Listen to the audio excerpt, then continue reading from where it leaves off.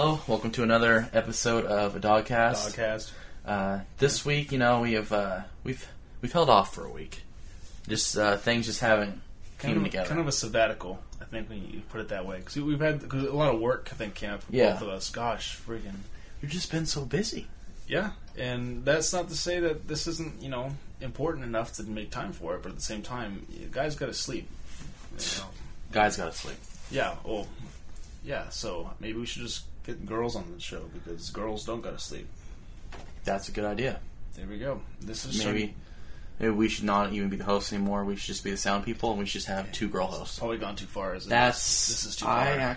That's too far. Yeah, you're right. You pushed it a little bit, but it's okay because the next story is a little bit of a downer. So we decided to get you guys interested right at the top. Speaking of sleeping, who should be woken up? Jeremy Renner, Hawkeye. From Avengers. He's so there's word that there's a good chance, like 90% sure, that he will no longer be in Avengers. He's just not really coming to par with Marvel. And then when they were asking him to star on Marvel's Avengers or Marvel Shield, Agents of Shield, that's the guy on TV, he kind of turned it down. Did you say no to that? Yeah, that's what he was saying. At his level? Mm-hmm. Yeah, he's too high of an actor to be on there, apparently. See, I'm going to compare this real quick to... you've seen Back to the Future, of course, right? Yeah. Okay. You know the guy who played Marty's dad in that one? Mm-hmm. They were making a sequel, and he turned down the parts for more because he wanted more money. You're like... When you're playing a small part of a character, a minute part, you don't hold out for more cash. That's a Michael J. Fox thing. That's like a... That's a Robert Downey Jr. kind of a thing. You don't hold out for dough. So I don't know if that's what Jeremy's plan is, but he probably should have jumped on the Shield thing at this point because Hawkeye is not getting a good rep. Especially since he only made $200,000 in the last movie. He's probably that baffles me. That's nothing. That baffles me too. That's nothing. No, it baffles me. As far as actors go, I'm not if someone has 200,000 laying around, don't just hold off on it saying, oh, he doesn't care, it's nothing. No, I mean, as far as acting goes, that's for some reason nothing in the market. So yeah, golly, that's basically as much as they probably paid to pay the caterers to show up every. That's what the extras got. Extra 32, extra 32 in the scene of 5 got. It's probably the same amount that he did. Yeah, good grief. Okay, well, brutal. Still though, but yeah, I don't blame him maybe for wanting to kind of back out of it just because that's nothing. But if they're going to give him more parts, Scarlett Johansson's doing pretty well for it in Cap, Winter Soldier, and she's going to be doing pretty great in Avengers 2. A lot of screen time. So let's just say that the other, I think a minor character, but side hero couldn't, start making some more leeway into Avengers 3 when that starts heading down. Who do you think they would pick for his part? As like a replacement? Yeah. Gee whiz, because I thought he did a pretty good job because he had the face for it. Yeah. That's what I'm trying to think, but I don't. Who these days would? You think they would use? Well, I guess they wouldn't. I was going to say you think they'd use Arrow to play Hawkeye, but the thing is though he's being looked at to be cast for Justice League actually. Yeah, that's right. So he can't really play both dudes. He could if he wanted to. I wouldn't blame him. Kind of like we got Lady Civ is looking to play Wonder Woman. Yeah, basically pretty similar parts when it comes down to it. Yeah. I feel like they could do that kind of a crossover if they wanted to. Yeah, they could. It's not really a main role. I mean, Batman couldn't play I don't know, Iron Man. Yeah. That would be a little weird. Just because I don't want Ben Affleck in the Iron Man suit, that's why it'd be weird. That's true. But speaking of Batman, though, I had posted on the Dogcast page, if you're anxious to see what Batman looks like in the new movie, I posted it. It's right. I got a photo of it there. I know we talked about it before, about the cowl specifically, but now we have a more intricate look at the actual suit itself. I think it looks pretty good. I think it's more of a traditional Batman. Yeah, it sticks. I think it pulls away from the kind of like the. Not to pull too far away from it. It pulls away from the tactical kind of look that the what they Christian went with Bale the last thing. one. Yeah, because Batman Begins, they literally explain just about every component of it. They're like, we'll pull up this Kevlar suit, Master Wayne. We'll pull up this carbonite granite masks. Yeah. And they explained all these pieces, which is a cool process, when he talks to Lucius Fox about the wanting to, evade knife wounds and survive dog attacks kind of stuff, and they went into it. But I think this, right off the bat, they're going to have the suit right off the bat. Yeah. Okay, I'm so sorry. But they're going to have the suit made up, and yeah, I saw the pictures of the full suit. Because, I'd seen the Noel comic, and I hadn't really looked into the suit. I was just like, it's a cool looking Batman suit, but I haven't, which the picture you posted was a really detailed looking thing. Yeah. And I had seen read somewhere a quote of Kevin Smith who'd seen the suit apparently, and it isn't a direct quote or anything, but it's more along the lines of like something we've never seen before in the Batman franchise, and this is like, as far as movies go. I don't know how that could go though, because Batman suit only goes so far. Our minds kind of thing. Well, yeah, exactly. Batman can't get too deviated from the suit, otherwise it just looks like they're trying too hard, like trying to snap our attentions. But again, it's a Superman movie, but everyone's talking about the Batman suit because we've already seen the Superman costume. We know what's going to look like. J.J. Abrams has been known to make weird suits though too, because did you by any chance happen to see the original Superman suit that was supposed to come out in like 09-ish, 2010, like right after Batman Return? Superman Returns. What you're talking about. Was it the one where the S logo was really like crazy looking? Like the whole suit was like almost rainbow colored. Like the whole suit was like silver with like a rainbow. I saw that one. Oh, okay. I see. I remember what you're talking about. Almost kind of looked like oil. Kind of water. Yeah, exactly. I was going to say like a metallic kind of color to it. Yeah, I remember that. That was weird. That was weird. Yeah, but that definitely got turned this out. Batman suit though is. Yeah, I think you were saying earlier, it's kind of more like a traditional Batman suit. Like it's kind of got the angular thing to it. It's very simple. Here's the gray suit, and then here's the black cape. Mm-hmm. And there's not like like a weird outlandish utility belt or anything. But I would say that the wraparound, the cape, the wraparound his neck is kind of weird looking.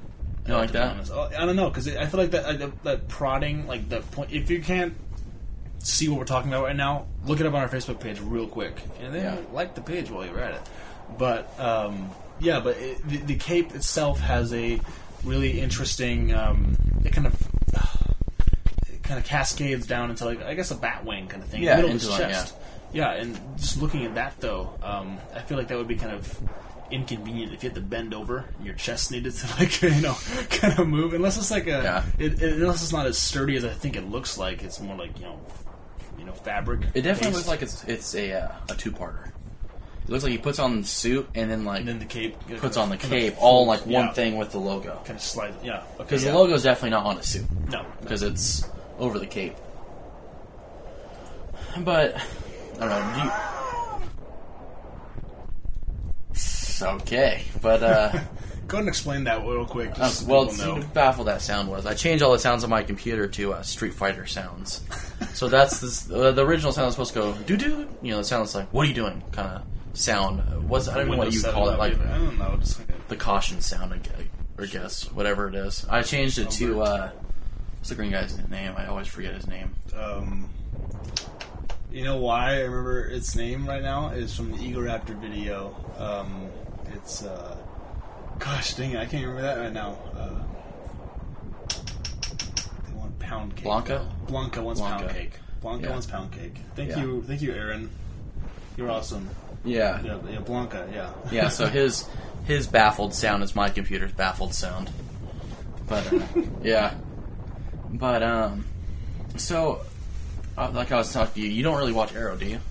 No, but I did have my mom start watching that the other day for some reason. Okay. She just kind of got into it and hasn't put it down, so. Yeah. Well, for you people that do watch Arrow, they are, towards the end of Season 2, he's actually going to get a mask. Not like a full-on like Batman mask, more like a, is it like, just, like the it's just like an over-eye mask. That's all it is. It's just like a little... Ninja Turtle. Exactly. He has a Teenage Mutant Ninja Turtle eyepiece, I guess, what you could say. And, another thing about Arrow.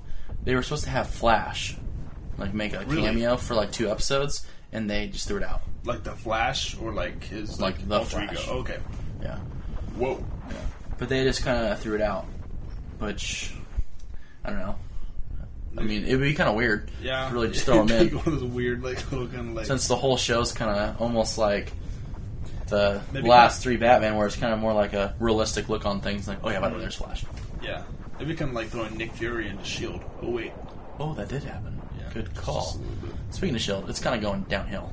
Is it? I mean, I can stop watching it because I don't have time for it. It's still an all right show. Like, I still do like it, but ratings are going downhill because they just keep doing random stuff.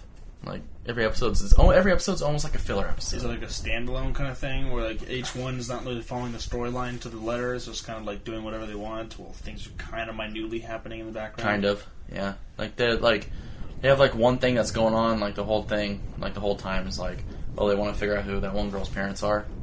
Okay, the way I see storylines like that is kind of like you know how people used to do. I guess I kind of still do this. You know, like black rooms for like developing photos. Mm-hmm. They had just have like a string, and then they have like a little clothespin attached to each photo hanging down there, just kind of giving like sagging weight.